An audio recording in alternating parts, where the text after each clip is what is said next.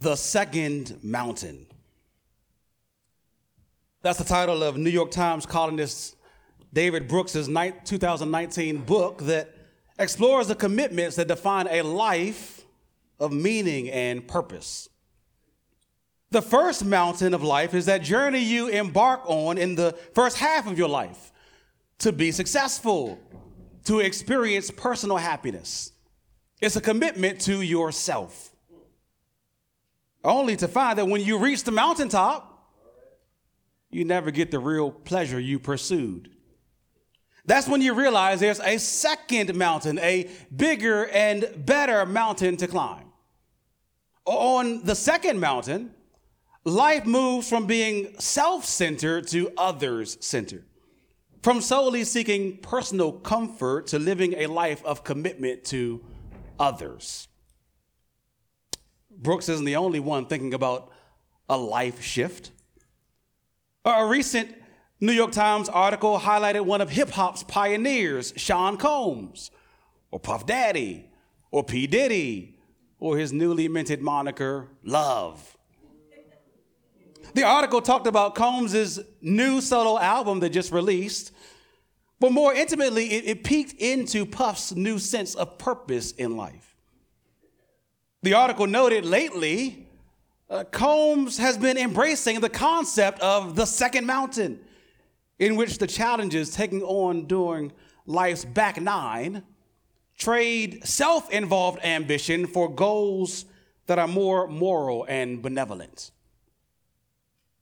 Combs commented, this second mountain is 3 times bigger than the first one. It got volcano coming down and rocks and avalanches. And you're like, yo, do you want to climb this mountain? Or do you want to just go for shelter and ride this thing out of life and die? If you've heard Puffy talk, you can probably imagine the kind of charisma and vibe that's going on there. Everybody's looking for a sense of purpose in life. Many have found that a life lived for self simply does not satisfy, and have embarked on a bigger, better journey to live for and help others. But what many have also found is that as they ascend this second, bigger mountain, they don't have the resources to make the climb. Well, in our passage this morning, the Apostle Paul commends and commands a bigger, better mountain, a bigger, better life than living for self. But he also confronts us with the reality that the only way to live this kind of life is through faith in Christ, the ultimate one who lived this kind of life for us.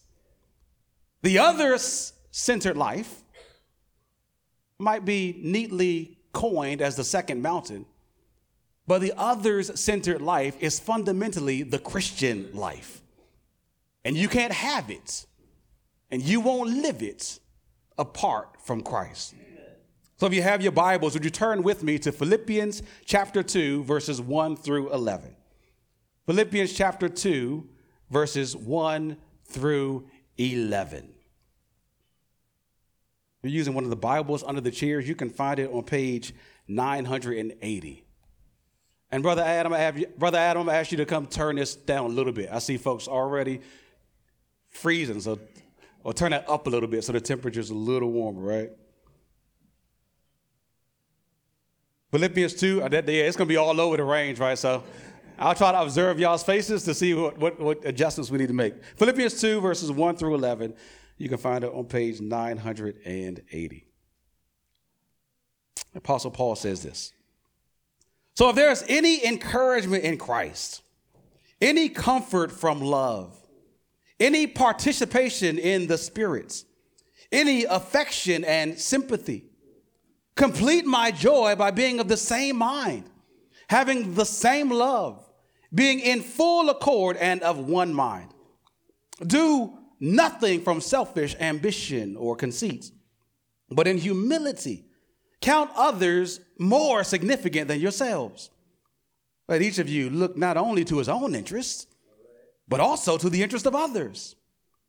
Have this mind among yourselves, which is yours in Christ Jesus, who, though he was in the form of God, did not count equality with God as a thing to be grasped, but emptied himself by taking the form of a servant, being born in the likeness of men, and being found in human form, he humbled himself by becoming obedient to the point of death, even death on a cross.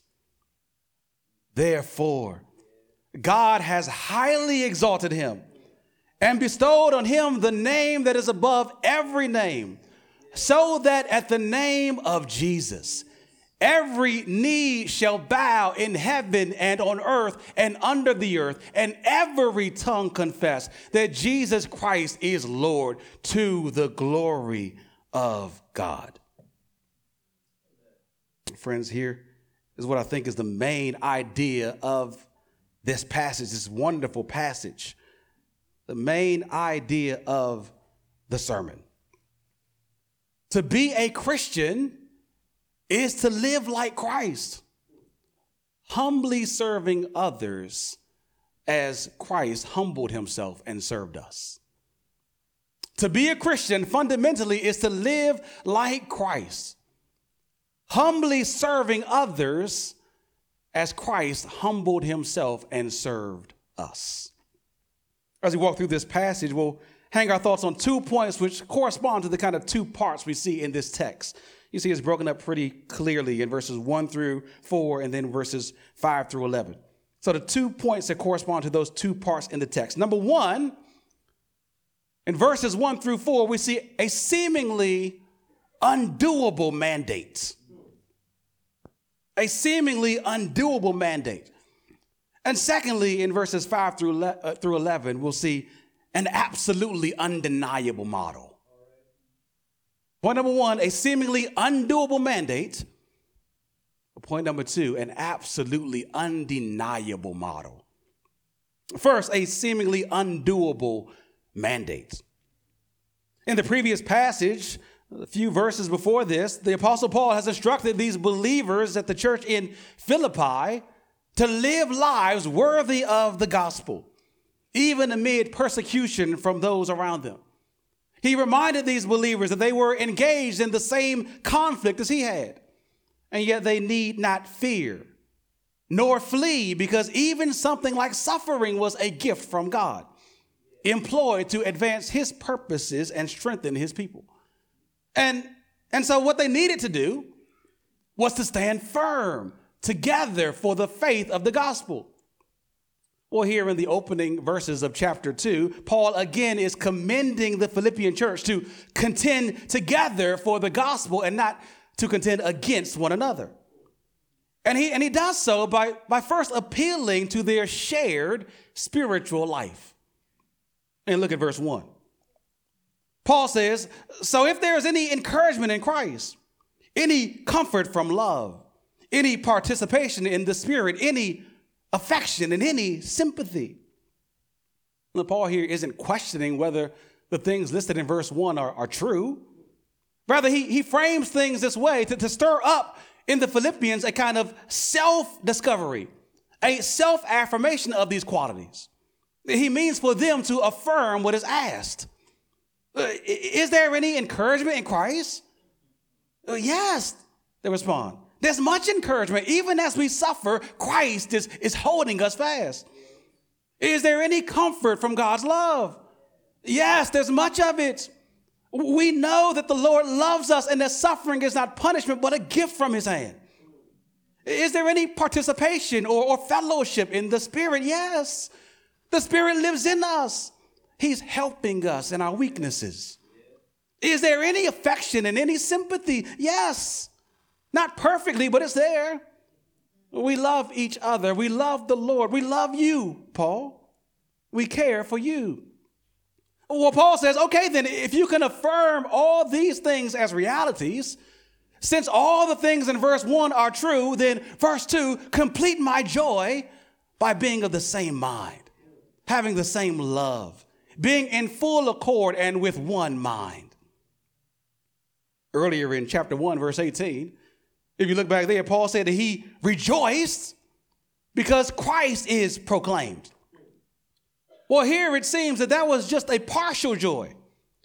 His joy can be completed by the Philippians being fully united. That's Paul's main command here, in essence, to be united as a church. Paul shows us here something of the mature Christian perspective. We don't just rejoice when the gospel goes out. We don't just rejoice when people make a public profession of faith, like we'll see later, and get baptized or join a church. Right? All those things are legitimate reasons to rejoice. But our joy is consummated when brothers and sisters in the church stay in the church. Stay together, bearing up under burdens and bearing with one another. Being built up in unity. You see, it's very true that as Christians, we are already united in Christ. Ephesians chapter 2, verse 14 tells us that through the cross of Christ, he has broken down the dividing wall of hostility that stood against us. He made us both one in Christ, right? He's united us both to God and to one another.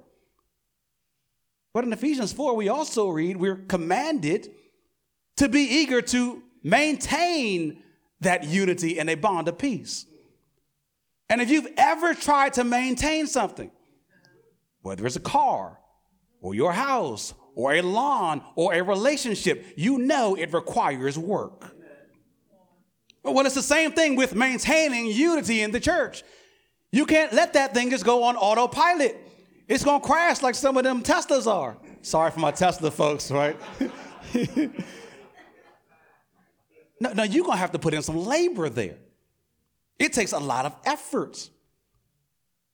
Because inevitably, there are going to be some problems. I mean, you know that personally. You put any amount of people together for any amount of sustained time, even godly folk, especially, and some sort of conflict is unavoidable. I mean, for one, because the church is not a monolithic group. There are all kinds of people that make up a church.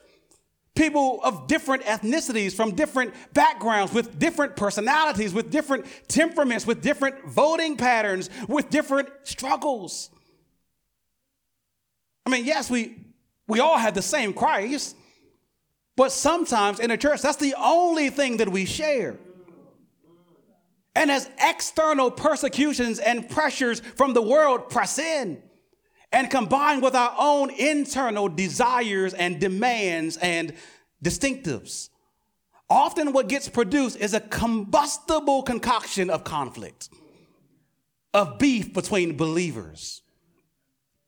Or what happens is that what gets created is these little cloistered cliques, these fractions. I got my little group of folk who I really rock with,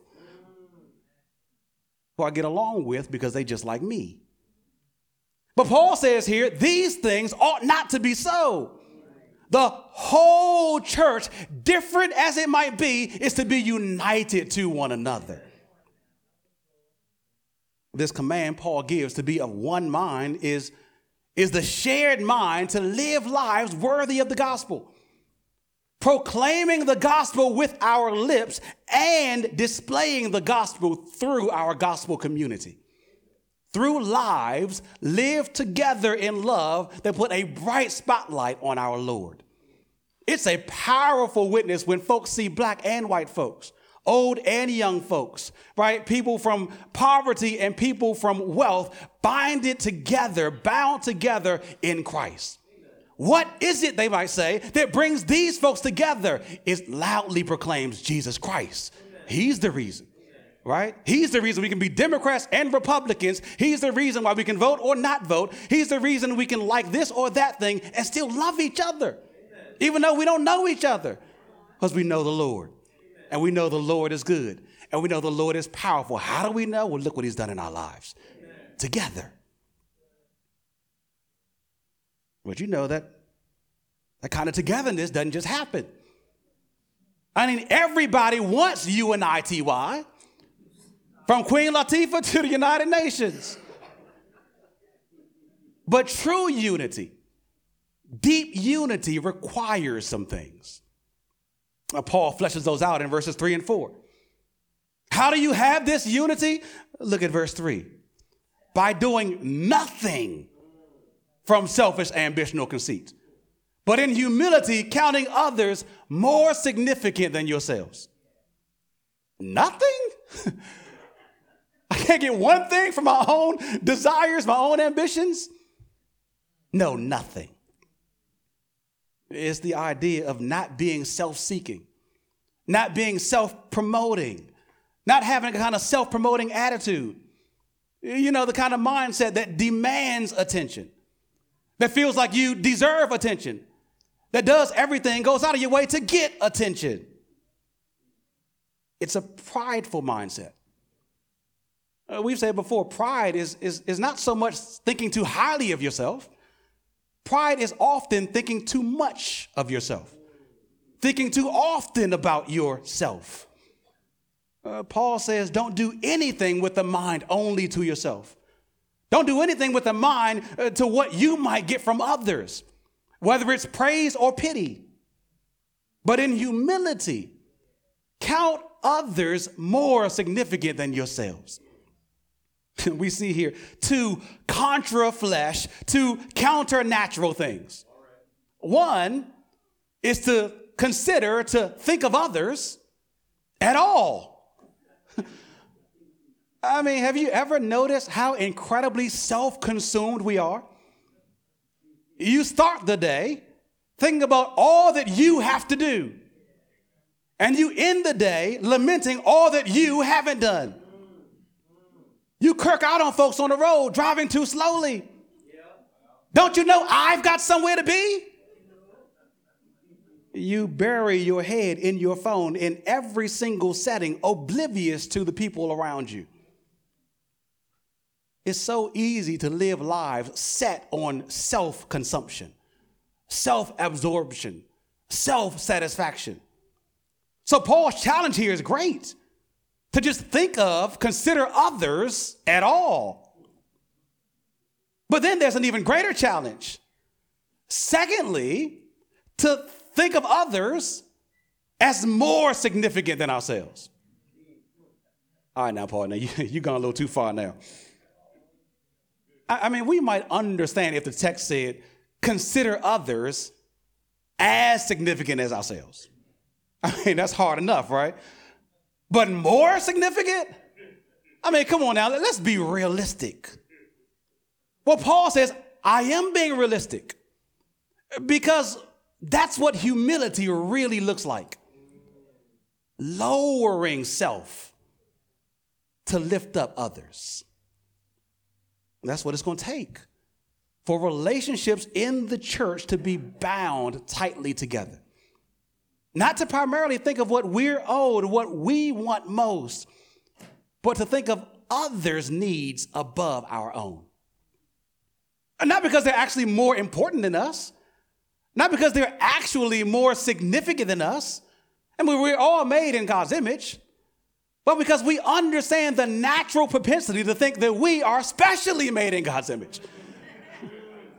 I mean, God got like the unique piece of dirt when he made me. Right? We act like we are the most significant people in all the world.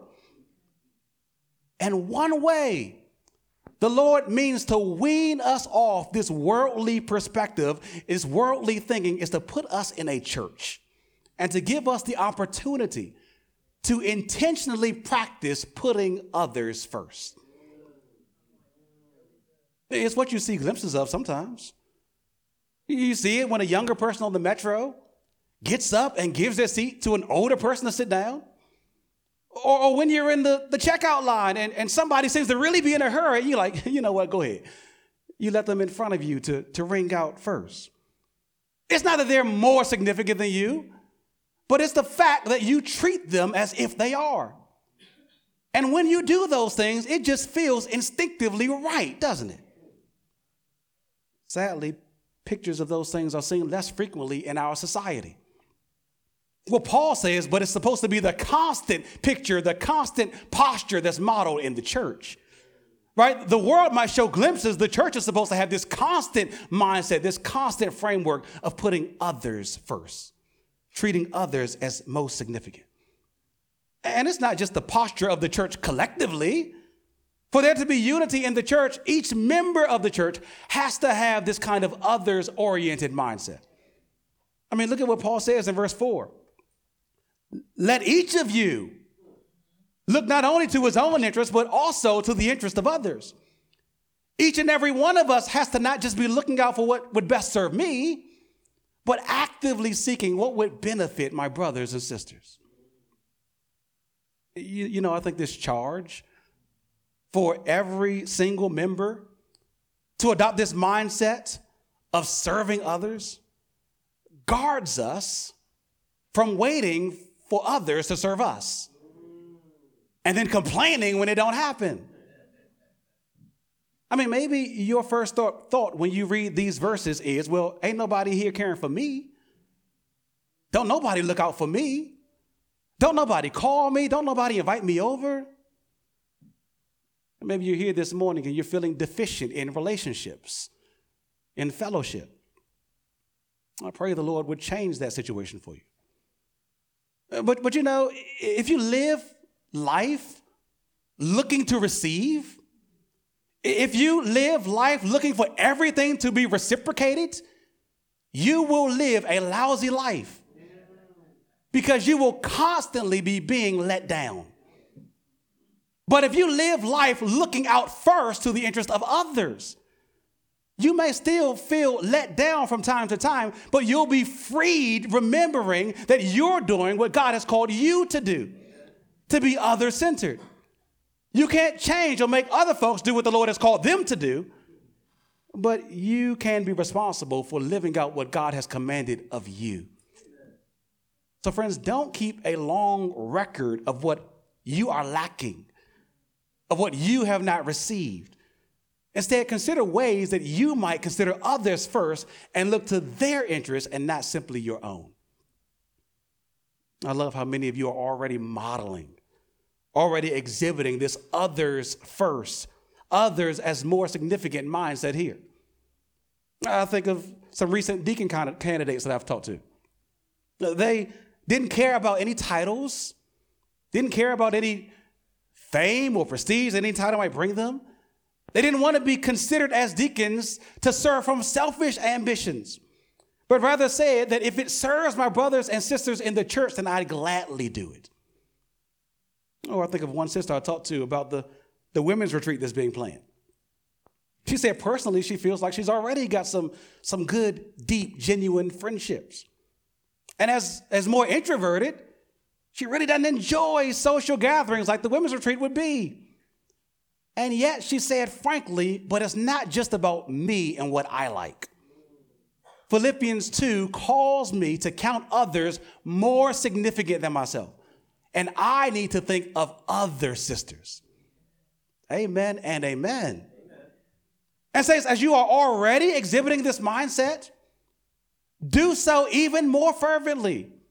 Count others more significant than yourselves and look out for their interests.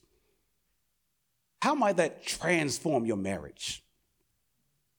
Husbands, what would it look like for you to consider your wife constantly above yourself? Not waiting to be served like a king, but serving her as the woman, the queen, the lovely wife the Lord has given you. Not to be squeezed to give you everything that you need to sustain, but to nourish, cherish, provide for. You notice those words that Paul used in Ephesians 5 of what husbands are to do? So active. You are to nourish, cherish your wife above even yourself. Wives, I wonder what it would look like for you to proactively put your husband's interests first. When was the last time you thought of something that would bring him delight, even if he ain't acting right? Kids, I wonder if you know just how often your parents put into practice this command. I wonder, kids, if you understand, and if I mean kids, I mean 18 and younger. If you understand how often your parents put you above themselves, are you grateful for that? Maybe you think, but they parents, that's what they're supposed to do. but so are you. All right, you see, if each of us is to look out not only for our own interests, but also to others, let me ask you, how are you doing at that? The Lord's going to hold you responsible for that. How often do you think of your parents' interests when you ask for another ride? How often do you think of your siblings' interests when they want to play with a toy that you have? How often do you think of your classmates' interests? Or is life all about what you want? Now, what are other ways you might look not only to your own interests, but also to the interest of others? It might be having a hard, awkward conversation with another member. And not just letting unresolved tensions go and grow because you don't like conflict. That could be self-seeking, self-serving, simply giving you personal peace. But what will best serve your brother or your sister? What does your calendar or your phone log say about your stance on verses 3 and 4? Are you making time to meet with other members? When was the last time you called another brother or sister in our church? Or simply shot them a text? When was the last time you did that with someone that you don't really know well? What we spend time doing tells us what's most significant to us.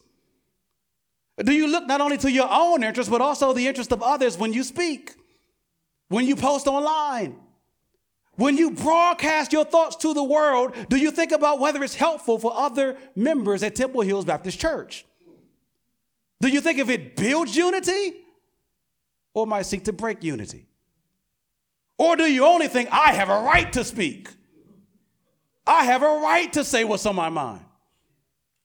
True. But friend, what you have a right to do is not always right to do for the sake of the body. You know what that might often mean? It might mean keeping your strong thoughts and your strong opinions to yourself because you're not most important. Getting something off your chest, letting your opinion known is not what's most important. Count others as more significant than yourselves by sometimes remaining silent. There's so many other applications we could draw out from this. So many other ways we can look out for others' interests, like coming to church every week, whether or not you feel like it or not, because you seek to build up other brothers and sisters, because you seek to encourage them simply by your presence. I mean, Hebrews 10, 24 and 25 tells us to not forsake the assembling of ourselves together, because assembling ourselves together is what the Lord uses to encourage one another. So when you say, it's raining today, I'm tired today, I got something else going on today, right? Notice that you're putting yourself first and not brothers and sisters. How about even where you live? Do you think of only what's best for me and my family? Friends, the nicest and biggest house, the nicest and safest neighborhood, the nicest and cleanest amenities need not top your list. What's the proximity to the church? What's the proximity to other members? Can I use this home not simply as my own little haven, but as a hospital to help brothers and sisters who are hurting and need help? Friends, we can go on and on and on, but for the sake of time, let me just challenge you right now or later today to write down maybe 2 or 3 concrete things, concrete ways that practically this week you might consider others more significant than yourself and look out for their interests. Maybe talk about it over lunch with each other or text each other later. Bring them to evening service this evening. If you like, I'm going to write it down, but it's going to be hard. Bring it to evening service. Let's pray for what's hard together, right? Bring those things together. Talk about those things. Write down maybe 2 or 3 concrete ways you might consider others above yourself. And make at least one of those ways include people outside of your home. And include people that you wouldn't naturally do that to. Friends, you find yourself sinking under the weight of what working for unity requires? If you find yourself thinking this is incredibly hard, almost impossible even, I can't do this, nobody can do this, then I think you're right where the Apostle Paul wants you to be.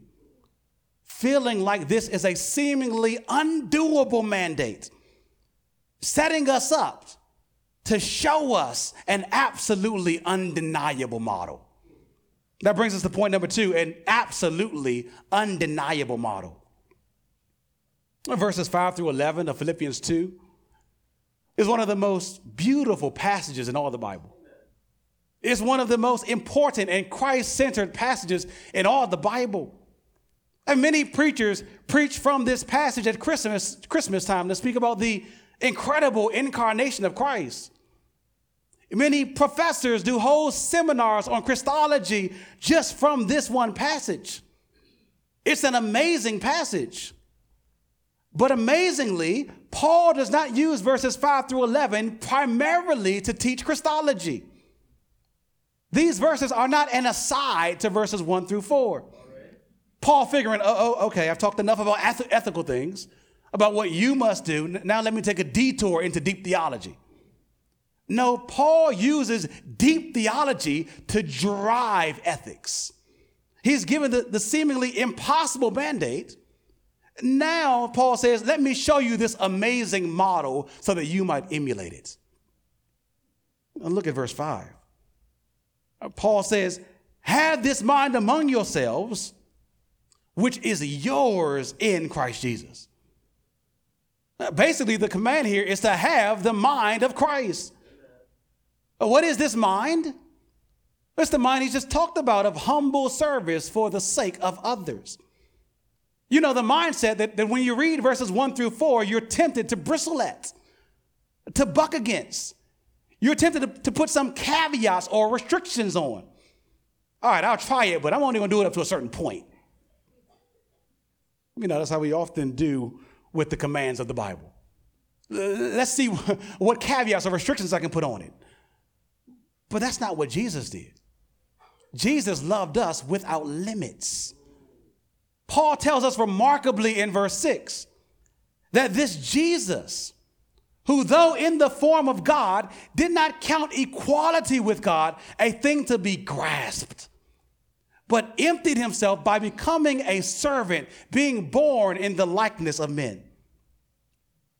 When Paul says that Jesus was in the form of God, it doesn't mean that he's lesser than God or some kind of little clay model of God.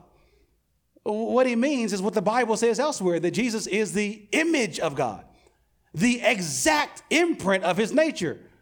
When you see Jesus, you are seeing in the flesh God. Jesus was and is God. Jesus was and is truly divine. That's the entire Bible's testimony. And friends, we need to cling to what the Bible says and not to what other people say.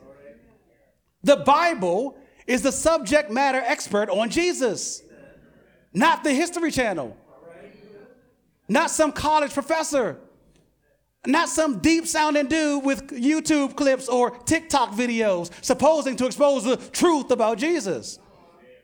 You want to know the truth about Jesus? Then you read Jesus' words.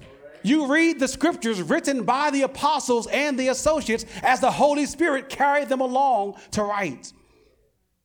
In John chapters 14 and 15, before Jesus ascended into heaven, he promised his disciples that the Holy Spirit would come and teach them all things and bring to remembrance all the things that he said to them and testify about him. And friends, our New Testaments are products of the fulfillment of that promise. They rightly testify about Jesus, believe what they say about him. They tell us that Jesus is and forever has been God. If you want to explore the Bible's teachings on that subject, if you want to explore explicit passages that call Jesus Christ God, then take down these 7 passages. I'm not going to read them. Just take down these 7 passages, right, that explicitly call Jesus Christ God. John chapter 1, verses 1 and 2. John chapter 1, verse 18. John chapter 20, verse 28. Romans chapter 9, verse 5. Titus chapter 2, verse 13. 2 Peter chapter 1, verse 1. And Hebrews chapter 1, verse 8. The Bible tells us, those passages explicitly tell us that Jesus was and is God the Son, equal with God the Father and God the Holy Spirit in every divine perfection. But though Jesus was equal with God, clothed with all majesty, possessing all authority, being worshiped and praised by all the host of heaven, enjoying intimate fellowship with the Father and the Spirit, Paul says he did not count those privileges. He did not count the prestige rightly his as God as something to be grasped, as something to be held on to too tightly, as something to be exploited for the sake of personal enjoyment and comfort. Rather, Paul says in verse 7, he emptied himself. When we read that Jesus emptied himself, it's not that he loses any of his divinity. It's not that he gives up any of his divine attributes, as some erroneously claim. Jesus didn't lose any of his divine nature. Well, what is it to empty himself? Well, look very carefully at verse 7. It tells us pretty clearly. He emptied himself not by losing anything. He emptied himself by adding to himself a human body, by taking, acquiring, becoming the form of a servant, namely being born in the likeness of men. Friends, human beings are the highest of all of God's creation. We're the capstone of God's creation. We are fearfully and wonderfully made, but we are not God. And so as high as man is, notice here how steep the drop is from heaven to humanity.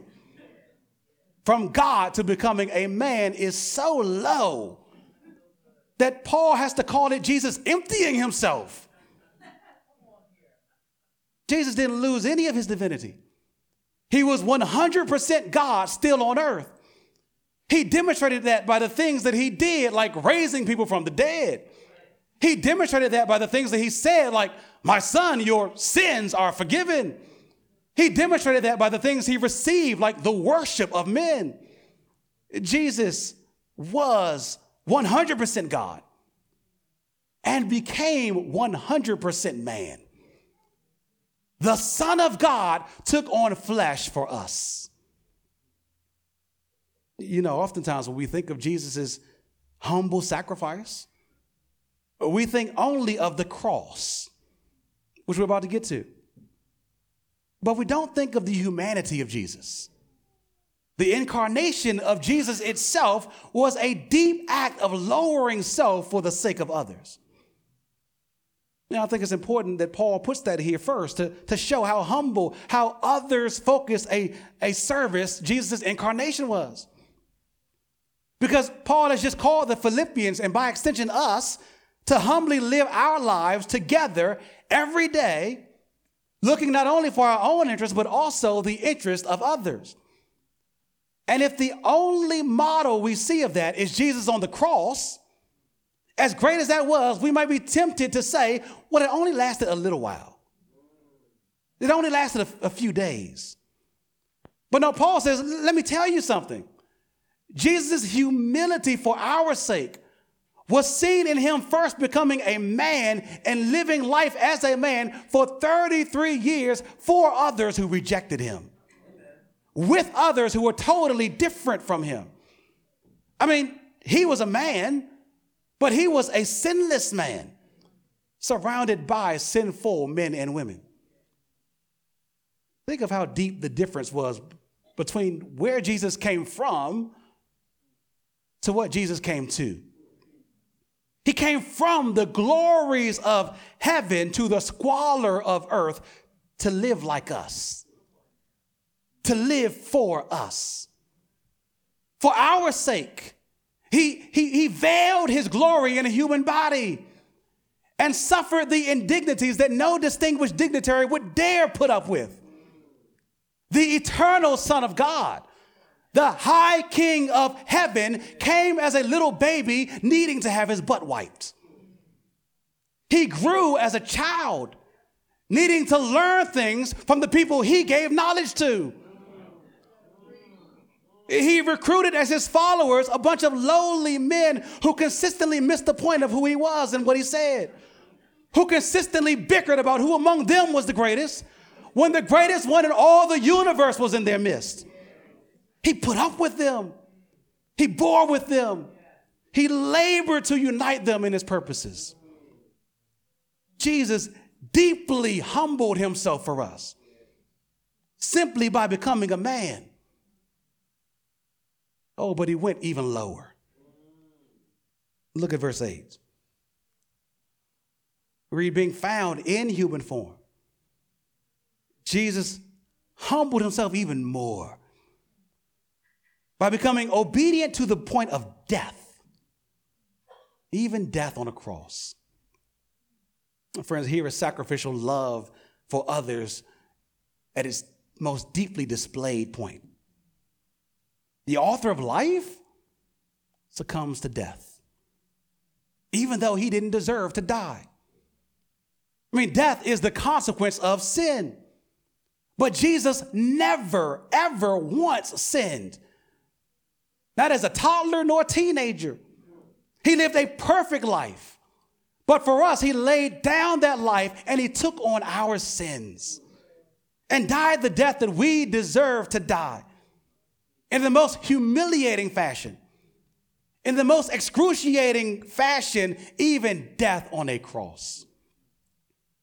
It was reserved for the worst of criminals in Rome. It was despised as a sign of God's total rejection among the Jews. I mean, their scriptures told them that cursed is everyone who hangs on a tree. But Jesus embraced all the pain. He embraced all the humiliation. And even more, he embraced all the wrath his heavenly Father poured out on him for our sins. Because Jesus wasn't just thinking about himself.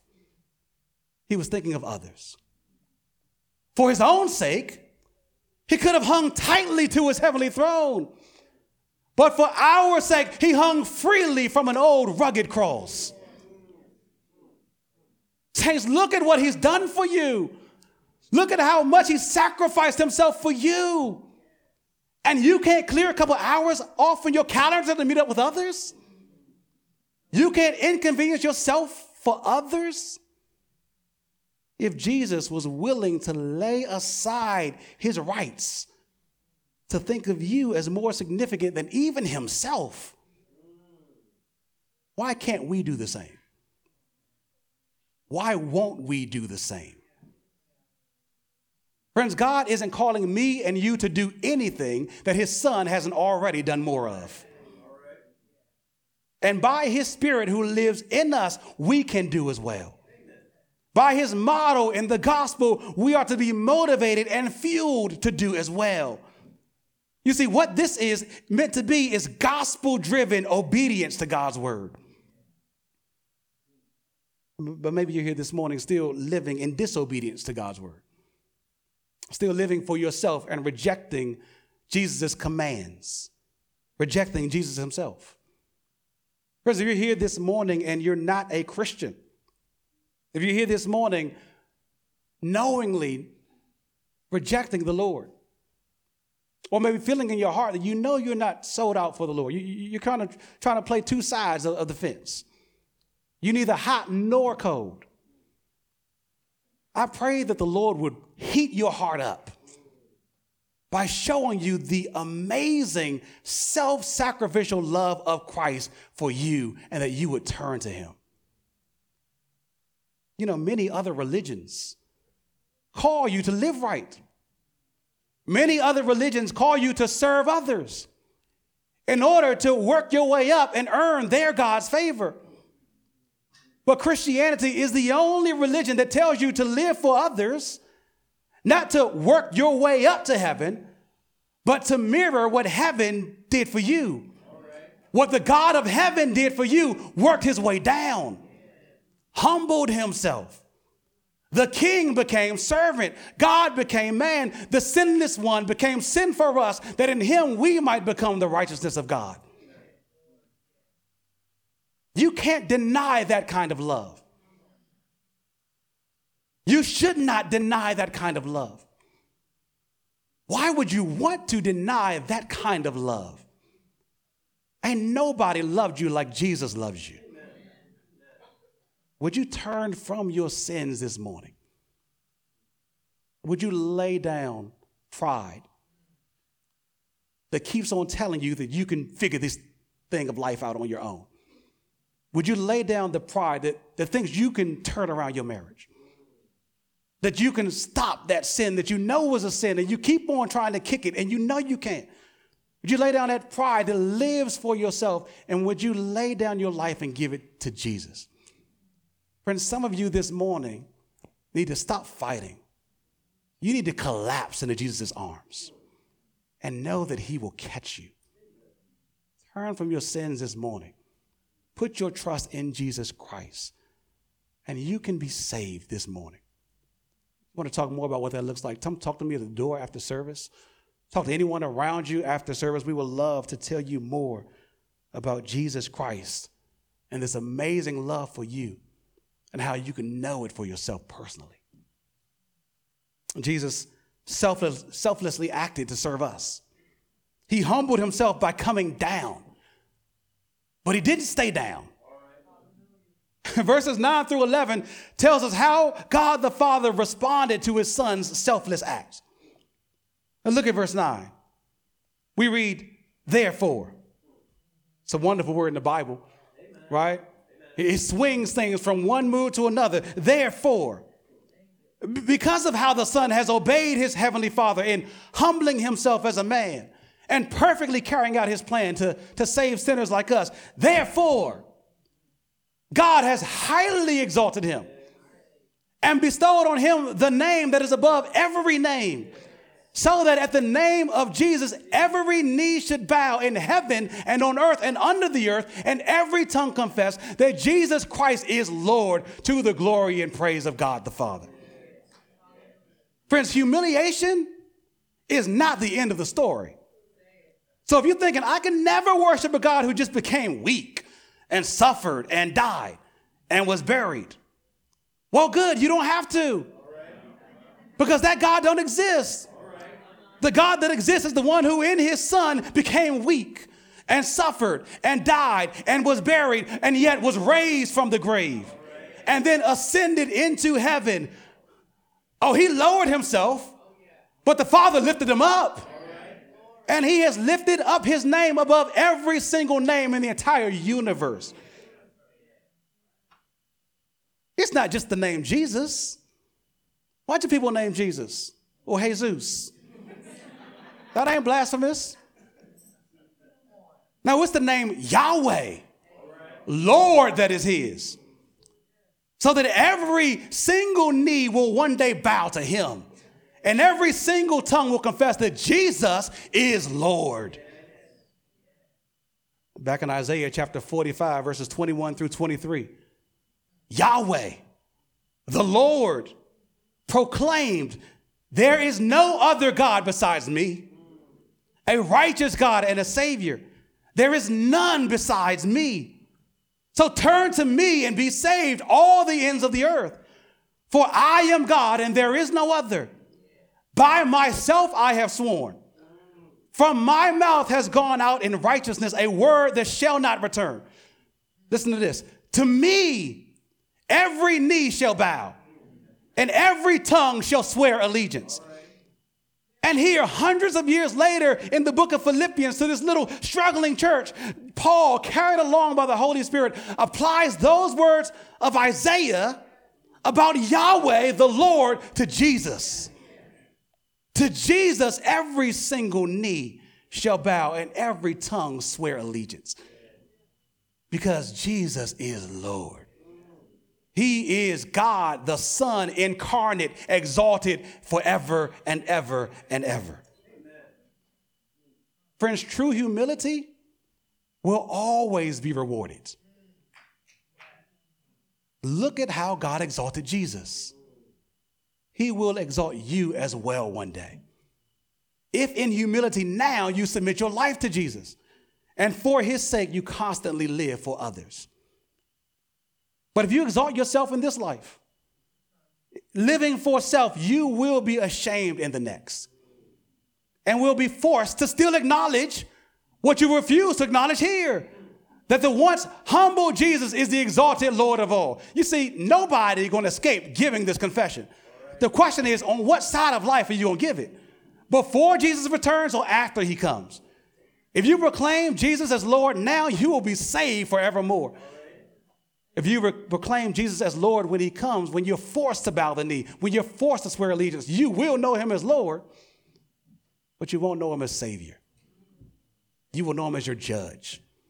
And he will judge you for thinking that you could actually do life without him. He made you. You crazy? He made you. He didn't made you to be self-sufficient. He made you to rely on him. And even after you denied him, even after you and me refused to rely on him, he came so that we might have him. He desired to have us. Oh, I pray that you would have him. Friends, don't let it be you bucking against Jesus now, only to face an angry Jesus later. No, be what Christ has called you to be. Christians. And understand fundamentally that to be a Christian is to live like Christ, humbly serving others as King Jesus humbled himself and served us. Let's pray. Heavenly Father, we pray your blessing upon your word. Apply it to our hearts deeply and do not leave us untransformed. Conform us to Christ. Grow in us love for him. We pray all this in Jesus' name and for his sake. Amen.